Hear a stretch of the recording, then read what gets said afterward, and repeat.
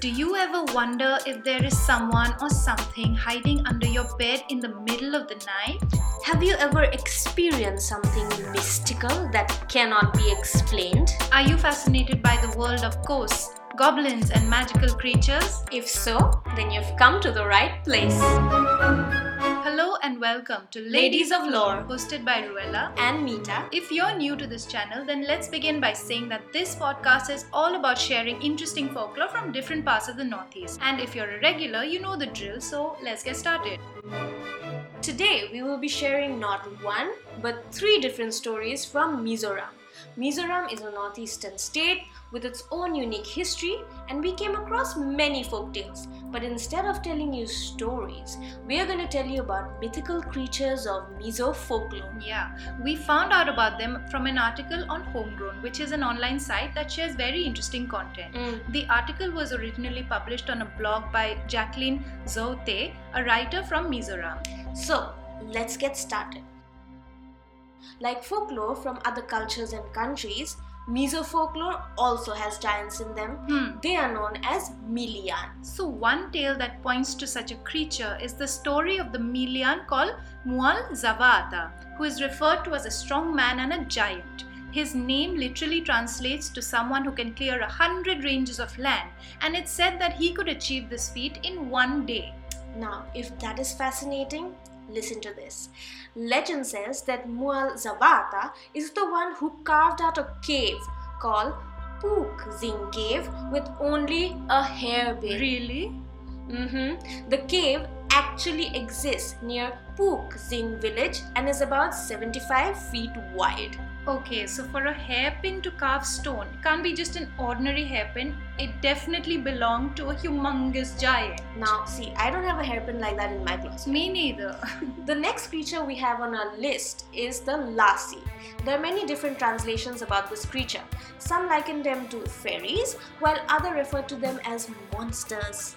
So there are tales where it is said that the lassi disguises itself as a beautiful woman and seduces hunter. Ooh la la. And if the hunter happens to fall in love with the lassi, then the creature will help the hunter on all his expeditions so that he never has to come back empty-handed. How cool! Is it though? Because like all great deals, there is a catch. Oh, okay. The hunter cannot tell anyone about the lassi and also cannot be free from the creature like ever.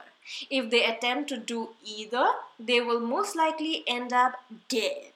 So there are many tales about the lassi like this where, they say that the eyes of the creature are vertical. That's not creepy, is it? No, that's very, very creepy. That doesn't creep you out. I don't know what will. So the last creature on our list is the Pecham.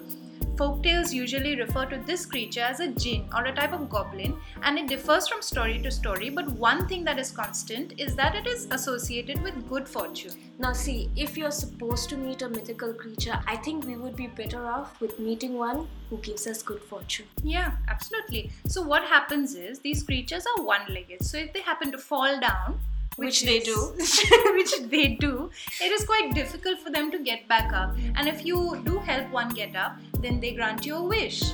I've had so many people get up, they have never granted me any wishes. Have patience, you have to meet a Pecham for that. Right. Interestingly enough, even today, Mizos use the phrase Pecham man or catching a Pecham, meaning having great luck. So I don't know about you, but we're going to go out looking for these one-legged creatures now, right? So true. With the way things have been going this year, we can all use some good luck, don't you think? Absolutely. The article on Homegrown has other mythical creatures that you can read about, but these were our favorites. You can find the full article on Homegrown and we will share it as well. My favorite is the Pecham.